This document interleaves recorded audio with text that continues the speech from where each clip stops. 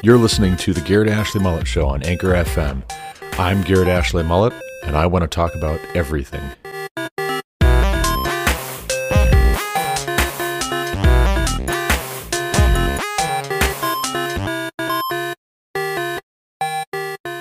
Welcome back to the Garrett Ashley Mullet Show. This is Garrett Ashley Mullet coming to you from Greeley, Colorado. But you know that. You listen to this show. You know that that's how I open every episode. Should I skip it? A question at the top of this episode. Should I start skipping the telling you that I'm coming to you from Greeley, Colorado for Season 3, Episode 183, 250, not quite, 250 minus 2, 248 of the Garrett Ashley Mullet Show? Is that a comforting routine? Sometimes routines are comforting. It's a true story. I mean, you do something even that's enjoyable, that's out of your norm, and it can be kind of exhausting, right? The process of trying to reinvent the wheel is kind of fun, but also, if people don't feel like something is familiar, they might react to it. They might react by going to something else that is familiar or trying to find a new familiar. Anyway, that's a question. Question for everybody. You can hit me up, send me a message on Anchor, or email me at garrettashleyMullet@protonmail.com. Let me know what you think. In this episode, though, Tuesday morning, November 8th, 2021, I want to talk about some things that are in the news. Take a break from personal stories, celebrating my birthday, job situation, our family being the weird homeschool family with all the kids, what happened the year I was born, the origins of Halloween, and all that kind of stuff. Let's talk a little bit more about the news for a change. I've got 3 stories I want to go over with you. The most important, I think, is this business with State Farm and Aaron Rodgers. If you haven't heard about that, it is a very refreshing story. Essentially, Aaron Rodgers, quarterback for the Green Bay Packers, I believe, made some statements publicly about why he intends to remain unvaccinated. And, of course, as is per usual with the left in this country, the cancel culture online and in broader society wanted State Farm to disassociate from Aaron Rodgers. They wanted Aaron Rodgers canceled, no more sponsorship for you, like the soup Nazi, no sponsorship for you. Cancel Aaron Rodgers because he dared to communicate wrong speak, wrong think, like it's 1984. But I'm going to save that story. We're going to save that one for last. We'll talk about that last because I want to talk about it a lot more. I want to say more about it and not feel constrained for time. And I don't want to miss these other 2 stories that are also important. So first of all, we've got a piece from theblaze.com by Chris Pandolfo, November 8th, 2021. That is yesterday from when I'm recording this podcast. And the headline is, Pelosi stops mid-speech after Republican laughs at claim Build Back Better bill will reduce the debt. I'm going to play for you a clip of Nancy Pelosi giving a speech on the House floor and then stopping mid-speech to ask if somebody just laughed. Take a listen. It will be one of the most significant legislative undertakings that any of us have ever been part of. And I say that with great proprietary attitude toward the Affordable Care Act, was transformative and historic. This is even bigger than that. In fact, it strengthens the Affordable Care Act. So if you're talking about how we want to have immediate and enduring difference for the workers and families, creating jobs, securing middle-class tax cuts, lowering costs for families, and making the wealthiest pay their fair share, all the while contributing to reducing the national debt, making everyone pay their fair share. Did I hear a laugh over there? Did I hear a laugh from those who added $2 trillion in tax cuts for the richest people in America, 1%, 83% of it going to the top 1%? This is paid for, and more than paid for. So a couple points on this claim by Speaker of the House, Nancy Pelosi. First of all, the idea that you are going to spend your way into prosperity as the federal government has been tried. And what is it that we have right now to show for it? We have massive inflation. That's what we have. Is that how you're planning on reducing the national debt? By causing such out of control, massive, extraordinary inflation that the national debt, by comparison, is actually worth less because every dollar is worth less? It doesn't work that way. It really doesn't work that way. What you're doing is you're throwing out a red herring to change the subject from the fact that you are spending money now in the trillions. You're not content anymore to spend money in the millions and billions. We got to escalate this to trillions because the numbers just don't mean anything anymore. It's like, whose line is it anyway, where the rules are made up and the points don't matter, except in this case, instead of points, it is dollars. The dollars don't matter. You just are improvising. You're just winging it. And a Republican laughs at the claim that this is all paid for. This is all more than paid for. This is actually going to reduce the national debt. And what is it that Nancy Pelosi does? She changes the subject from actually explaining how it is that this is going to reduce the national debt to this bogus claim that reducing the amount of money that you extract confiscatorily from the economy, from wealth creators in the economy, the actual wealth creators in the economy, that reducing the amount you extract from the economy is what actually increased the national debt. If we cut taxes $2 trillion, and that includes especially taxes on the wealthiest individuals disproportionately, because they're the ones who pay taxes disproportionately. And a lot of people at the very bottom really don't effectively pay income taxes and a lot of other kinds of taxes. They get money back from the government. It's a massive wealth redistribution scheme. That is not the same thing as passing a nearly $2 trillion infrastructure bill. It's just not. It's not the same thing. If I come to you and I say, hey, which increases the national debt more? Me paying you $200 or me taking $200 away from you? Either way, it's a silly question to ask. And it's a red herring. It's supposed to confuse you. It's supposed to throw you for a loop. You're supposed to be scratching your head like, well, wait a second. $2 trillion over here, $2 trillion over there, $200 here, $200 there. But at the end of the day, what exactly is your fair share of what someone else has earned, as Thomas Sowell asks? Talk about the rich paying their fair share. Who are the rich? You've got Democrat lawmakers now admitting that in order for Biden's adventurous, ambitious plan to actually work, in order for the math to work, you're going to have to raise taxes on the middle class. You're just going to have to. You can't tax the rich enough, particularly when a lot of rich people who have the means and they have the opportunity and they certainly have the motive once you give it to them, are going to leave this country and take their money with them rather than fork it all over to you so that you can paint Black Lives Matter murals on streets and put conservatives through the ringer judicially. Haul them into court for ridiculous things and take all of their money.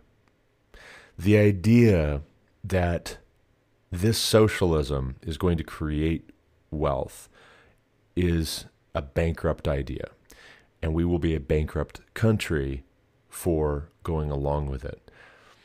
The idea that 13, by accounts that I heard, namely from Ben Shapiro, 13 House Republicans voted to go along with Biden's signature infrastructure plan, basically bailing out Nancy Pelosi, is precisely why I do not describe myself as a Republican. I don't self-identify as a Republican.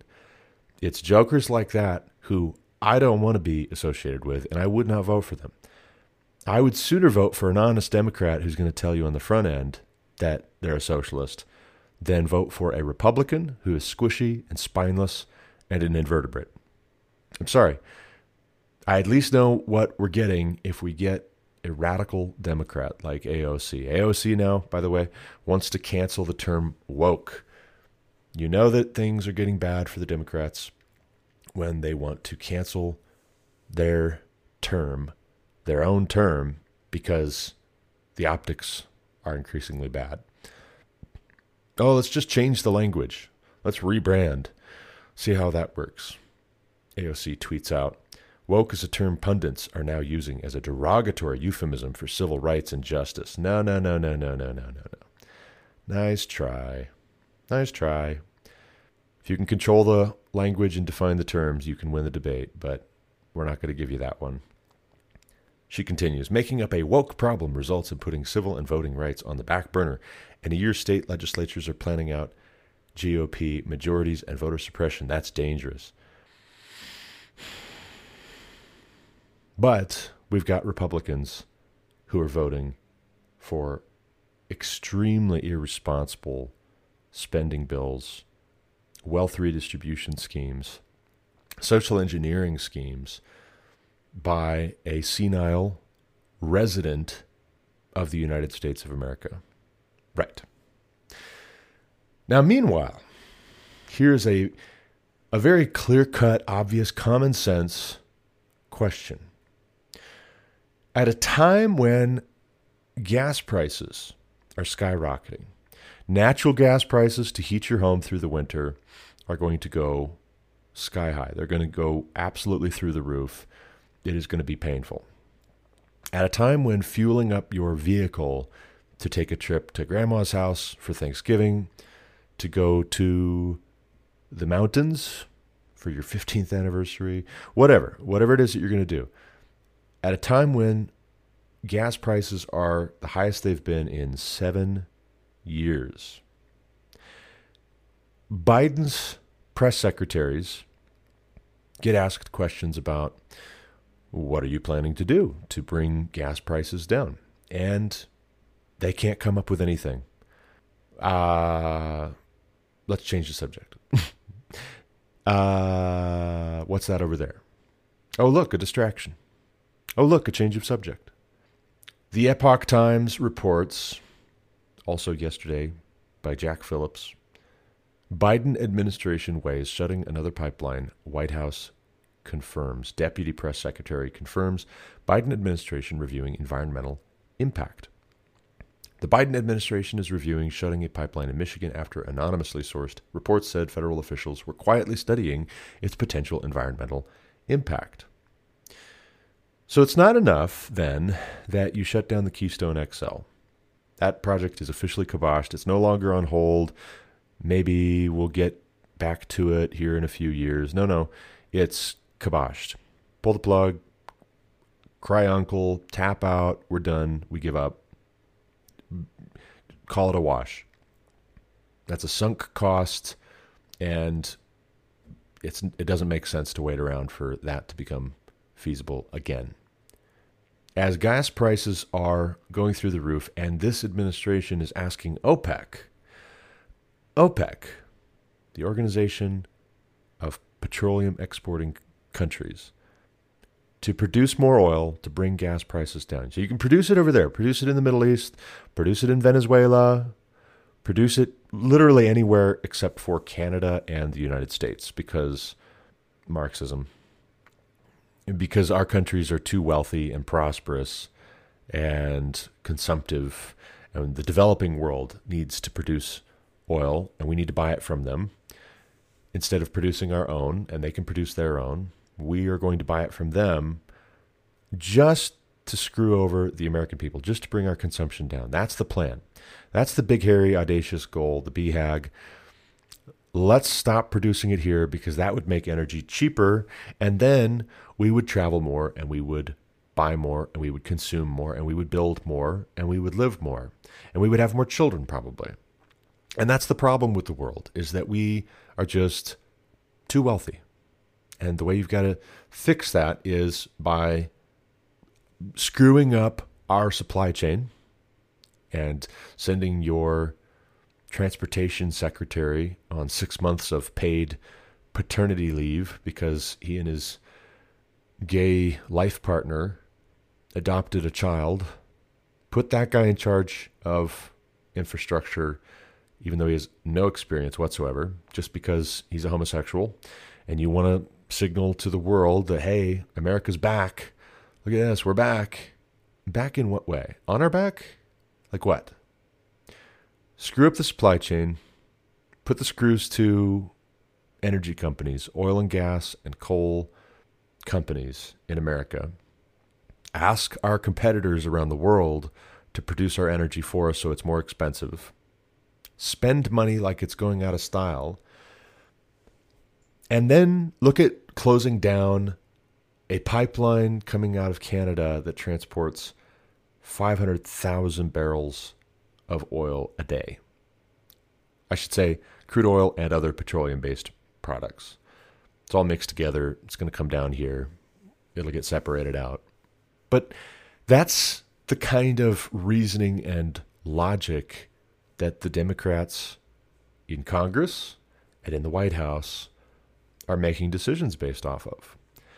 If it doesn't make sense when gas prices are going through the roof to make war administratively, bureaucratically, on oil and gas companies that need to be exploring and producing, extracting, transporting oil and gas here in this country, if it doesn't make sense to be closing down pipelines bringing oil from Canada to this country, all the while encouraging OPEC, if it doesn't make sense from a national security or national prosperity or American flourishing standpoint, that's because that's not what's driving them.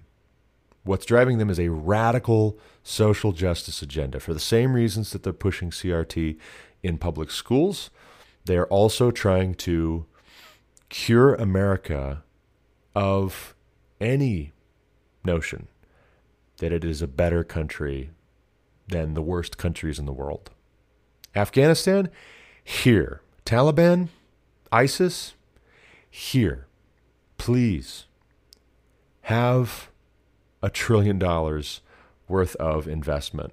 Have $2 trillion worth of investment and 20 years worth of blood and treasure that we put into trying to make this country feasible and also not a terrorist sanctuary. China, here.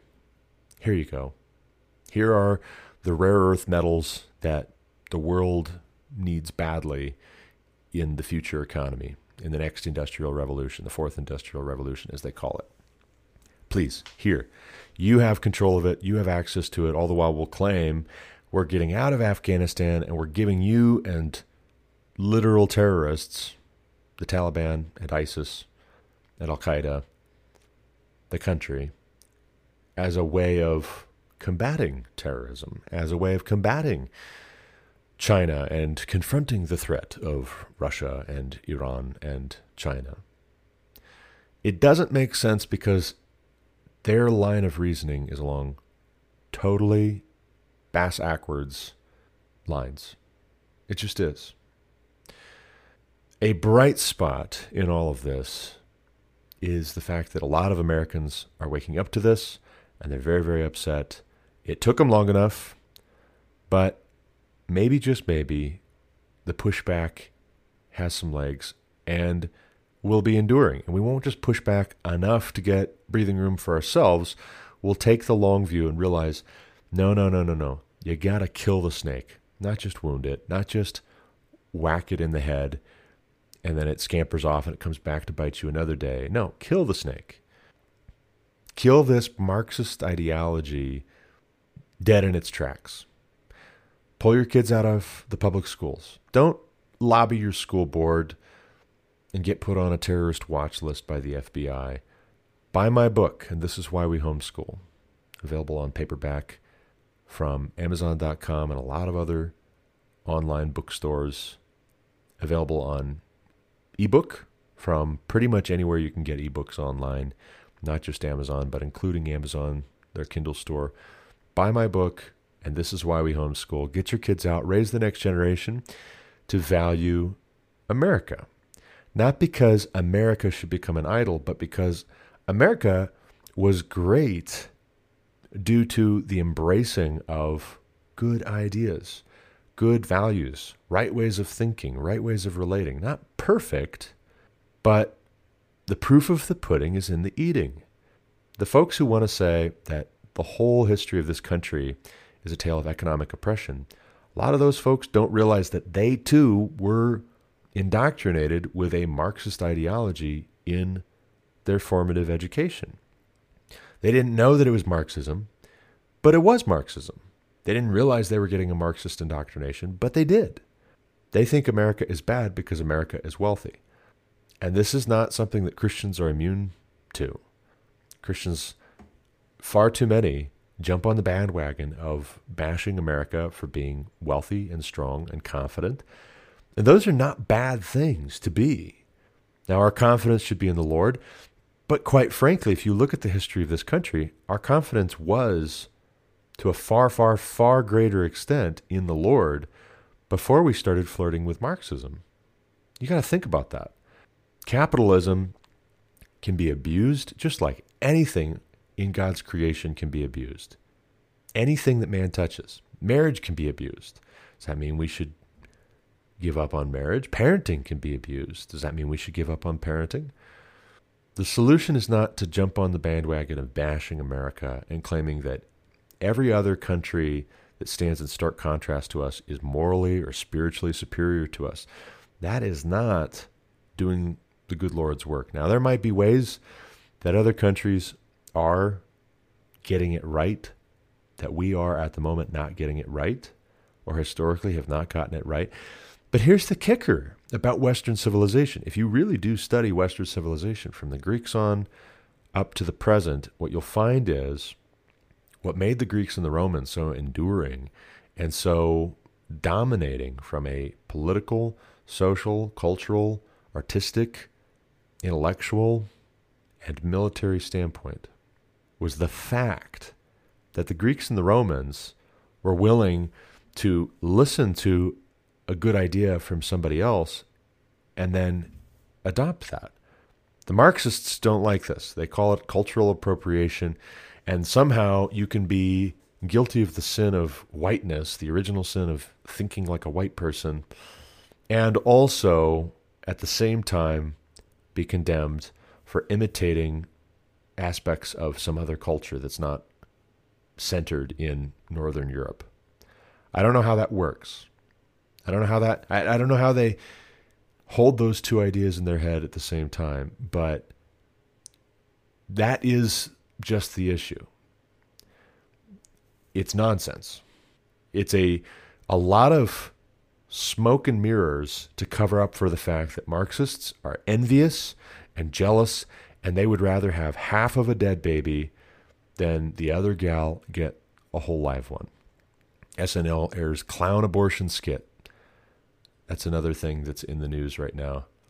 SNL airs clown abortion skit, which is not funny, by the way. It's gross. It's gross, and it's the product of people who have lost their damned minds. There's this story, and I've talked about it a few times on the podcast, and you should be familiar with it if you've read your Bible, and if you haven't read your Bible enough to be familiar with the story, you need to read your Bible more. But there's this story from the Old Testament in which how wise God had made Solomon is put on display. And just to back up a little bit, to give you a little bit more context, Solomon is the son of David and Bathsheba, the wife of Uriah the Hittite. David is camping out back at home, back at the palace when he should be out in the field, should be out leading his troops in their military campaign. They're out in the field, he should be out in the field with them. But he's hanging back for some reason. Kicking back, relaxing, taking some R&R, taking a vacation, whatever it is. And while he's on vacation, he looks out over the city and he sees a beautiful woman taking a bath on the rooftop. And he sees her, and he wants her, and he has her sent for. And when she comes to him, he has his way with her and gets her pregnant. And it just so happens that she is the wife of a faithful servant of David's. So then David's got to cover it up, just like any politician would. He calls Uriah back from the front lines. Hey, you should stay with your wife. You should get some R&R as well, right? You really need a break. You should take it easy. Spend some time with your wife. Uriah is so honorable, he says, no, I couldn't possibly do that. The men are in the field and I should be with them. Ooh, ouch. That's going to sting right where it hurts because you're having the attitude that David should have right now. David should be out in the field leading his men and not back at the palace taking other men's wives from rooftops. So Uriah not playing along, David has to come up with a plan B. No pun intended. David instructs that Uriah be put on the front line where the fighting is the fiercest, and then his compatriots be pulled back, be given instructions to pull back and let Uriah be cut down. Now that's not much of a cover-up, to be quite honest with you, because all those men who are involved in doing this, they know that that's murder. They know that this is an assassination. They know that this is a setup, and you're trying to make it look like an accident. But the guys who were given orders to fall back, they know that that is not an accident. And lo and behold, it works in the sense that Uriah is out of the way, and then David takes Bathsheba, and now she's his gal, and she's carrying his baby. And God sends the prophet Nathan. There's a whole back and forth between Nathan the prophet and David, in which the concluding remark after this story about a man with a large flock taking the only prized, beloved lamb of a poor man who was his neighbor results in David saying, well, that man should be punished. And Nathan saying, you are that man. You are that man. You did this to Uriah the Hittite, and we all know it, and God knows it more importantly, and you've sinned against God, and you're going to be punished for it. There are consequences for what you've done, and you're going to pay those consequences. And not only you, but the child. And so what happens is the child dies, and David mourns, and he weeps, and he is broken by this. He's broken by his sin. He's broken by the effects of his sin. Writes a number of psalms, crying out to God, asking for forgiveness. Please, please forgive me. And here's the crazy thing. The crazy thing is there's only a few women who make it into the genealogy of Jesus. Bathsheba is one of them. And the others include Rahab the harlot, who let the spies hide out in her house when they came to scout out Jericho. Also, the daughter-in-law of Judah, Tamar, who pretends to be a prostitute in order to get her father-in-law to impregnate her after he gives her one of his sons after another, and then refuses to give the last. Rather, I should say, Judah had given Tamar one of his sons, and then he died because he was wicked.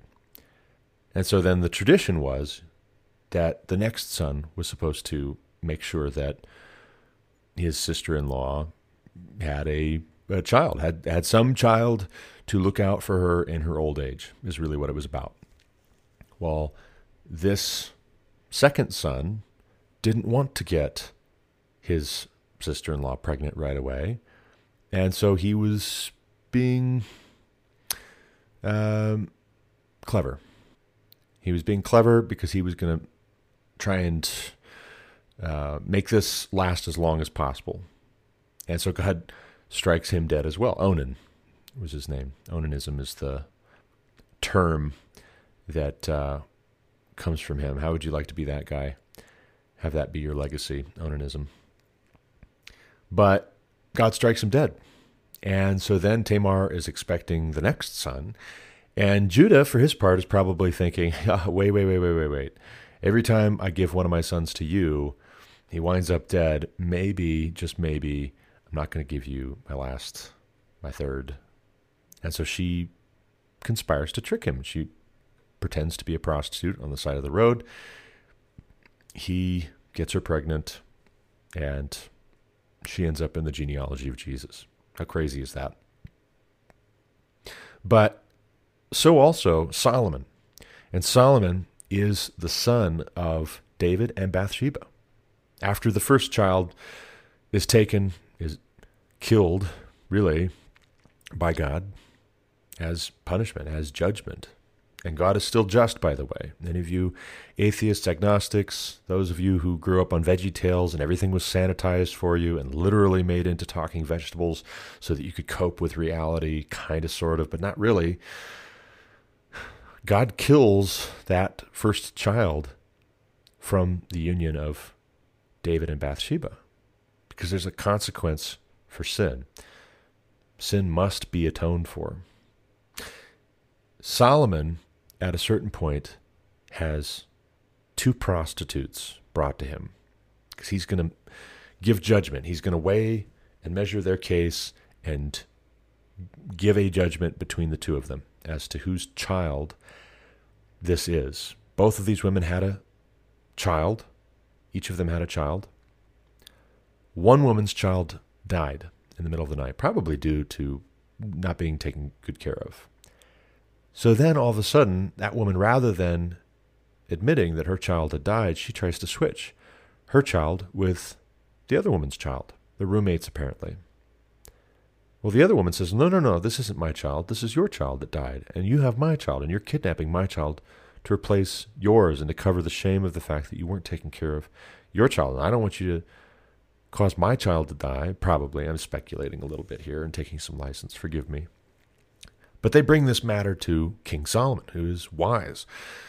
When God asks Solomon what gift he would like to be given as the son of David, because even though God judged sin in David's life and corrected him for all to see, because David was a man after God's own heart for all to see, and you have to judge, you have to make an example of his very, very public sin so that that is not associated with God in a way that diminishes reverence and our regard for the holiness of God.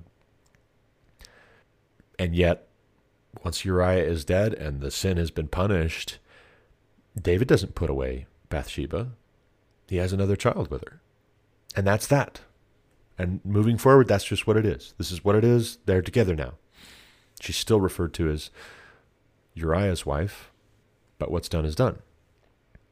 And Solomon is asked by the good Lord to name what it is that he would like to be given as the son of David, the man after God's own heart.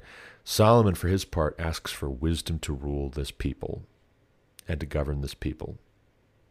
And God is so pleased with that. You could have asked for riches, you could have asked for peace, you could have asked for power. You asked for wisdom, which is so much better, and so I'm going to give you all the rest as well. I'll give you wisdom, and I'll give you all the rest as well.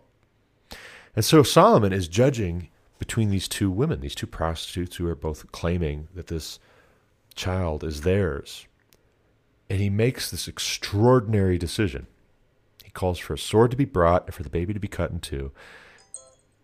Give half to this woman and give the other half to this woman. Ouch, that's harsh. That is brutal. But wait a second. One of the women says, no, please don't. Just give her the whole baby. Please don't. And Solomon says, that woman is this child's mother. That woman is this child's mother. The woman who's ready to have half of a dead baby rather than a whole live one go to her rival has no business raising that child. You have no business raising that child. And you're just the sort of woman who would switch your dead baby with the other woman's because you're selfish. You only care about yourself. You don't love that child. You didn't love the child that died. You don't love this new child. You don't love anybody but yourself. You're selfish. And you shouldn't be given charge over this baby either. We have, in this country, a whole lot of folks who would rather have half of a dead baby than a whole live one go to the other woman. We would rather institute Marxism and socialism and destroy wealth and destroy capitalism and destroy political freedom and destroy freedom of speech, freedom of association, freedom of thought, medical freedom, freedom of worship, the right to keep and bear arms. We would rather destroy every freedom we have than see other people enjoy something that we don't have because we're jealous, we're envious, we're covetous. We're breaking a very important commandment that God gives. Before you steal something that belongs to your neighbor, you covet it. And so God not only gives a 10 commandment, one of the 10 commandments, as thou shalt not steal, thou shalt not commit adultery, thou shalt not bear false witness. He gives the command that gets to the heart of it, to the root of why you would steal and murder and bear false witness and commit adultery. Because you are jealous, because you covet what belongs to your neighbor, the good things that God has given your neighbor. You covet those things. And that is a sin against God, because God gave those things, those blessings to your neighbor, and it's a sin against your neighbor. But it starts in the heart. And socialism and Marxism is predicated on embracing rather than rebuking the sin of coveting, the sin of envy. Let me say that again. Socialism, Marxism is predicated on the sin of coveting what rightfully belongs to your neighbor. That's the entire idea. The wealthy need to pay their fair share. Well, what is their fair share? That's an emotional trigger word that's designed to manipulate poor people into feeding their envy for those who have more than they do. Fair share. What number is that? Is that the same percentage as everybody else? No. Is it 99%?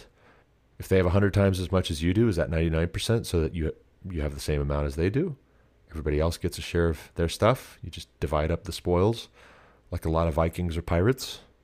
What is your fair share exactly of what someone else has earned? None. Short answer, none. If we all were paying a flat tax, however much you make, however little you make, this is what it is. That would be one thing. And you might say, well, where would our ability to build highways and bridges and infrastructure and aircraft carriers that we'll probably name after Harvey Milk or RuPaul? What's next? Harvey Milk now is a destroyer or some dumb thing, just commissioned by a transgender veteran. Next thing you know, we'll have the USS RuPaul. Before we run out of time completely, real briefly, I want to talk about this story that is actually, it's good news. This is a good story. I like this story. And what it basically boils down to is that Aaron Rodgers, quarterback for the Green Bay Packers, went on some show, did an interview, and he explained why he intends to remain unvaccinated. Not comfortable with the talking points on the left among those who are pushing for the vaccine and pushing for vaccine mandates. He's not convinced. In fact, he's done his research and he thinks there's just something wrong with this. I'm not comfortable with this. I don't think this is the right decision. I would rather take my chances with COVID. Thank you. The left freaks out and they want Aaron Rodgers destroyed, just like they want anybody who disagrees with them on anything destroyed, which is precisely why they should be destroyed. Coveting, we don't want anybody else having the right to say something that we don't feel to say. And so we want to destroy anybody who says something that we don't feel free to say because we're so afraid of man and we're so wrapped up in our envy and our jealousy. But all too often, these kinds of stories turn into an apology from the celebrity who supposedly transgressed the new orthodoxy, whatever that is this moment, hour, day, week, month. The celebrity gives an apology. I am so sorry. I did not mean to hurt X community. I realize that many people were hurt by my words, and I'm truly, deeply sorry, truly, madly, deeply sorry. Please forgive me. Please, please, please forgive me. I knew not what I said. Stop it. Stop it. In my book, you've just lost all credibility. I have lost respect for you when you do that. You may have temporarily, kind of, sort of, appeased the woke mob, but boy howdy, everybody else thinks you're an idiot. The other thing that happens sometimes when a celebrity refuses to apologize for diverting attention away from the official talking points with their own genuine expression of thought and sentiment as an individual, is that the corporate sponsors do abandon those celebrities.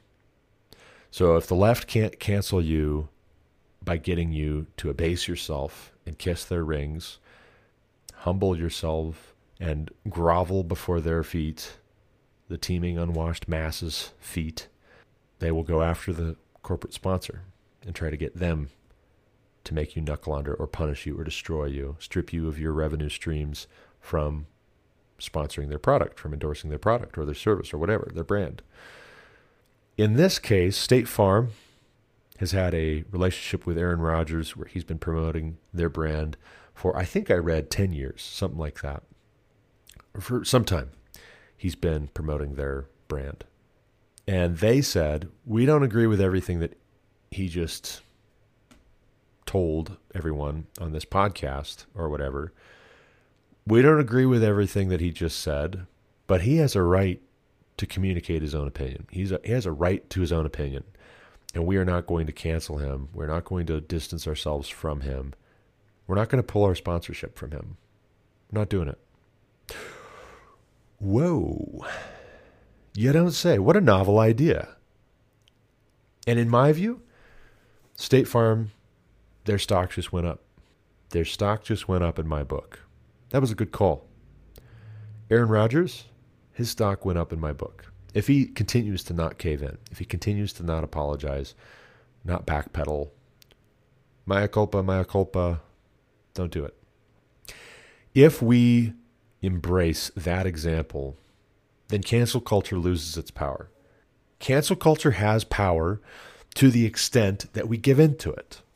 If you allow people to bully and terrorize you in order to get you to do what they want you to do, then they will continue to bully and terrorize you ad infinitum, forever. The only way to stop it is to stand up to it and to say, that's enough. No. These people have never heard the word no in their lives. They think the only person who should have the right to say no is they themselves. And they have to be taught a lesson. And I'm not talking about violence. I'm talking about stand your ground and say, fire me, cancel me, scream at me, whatever. No. Help you. Have some courage. Have some guts. Fear God. Don't fear man. I got to leave it there, though. These episodes are getting long on average. I've somehow ticked back up to 48 minutes on average for the past 10 or so episodes. So we're going to have to scale it back down, scale it down again. Come on, simmer down, Garrett. As always, thank you to everyone who's listening. Until next time, God bless.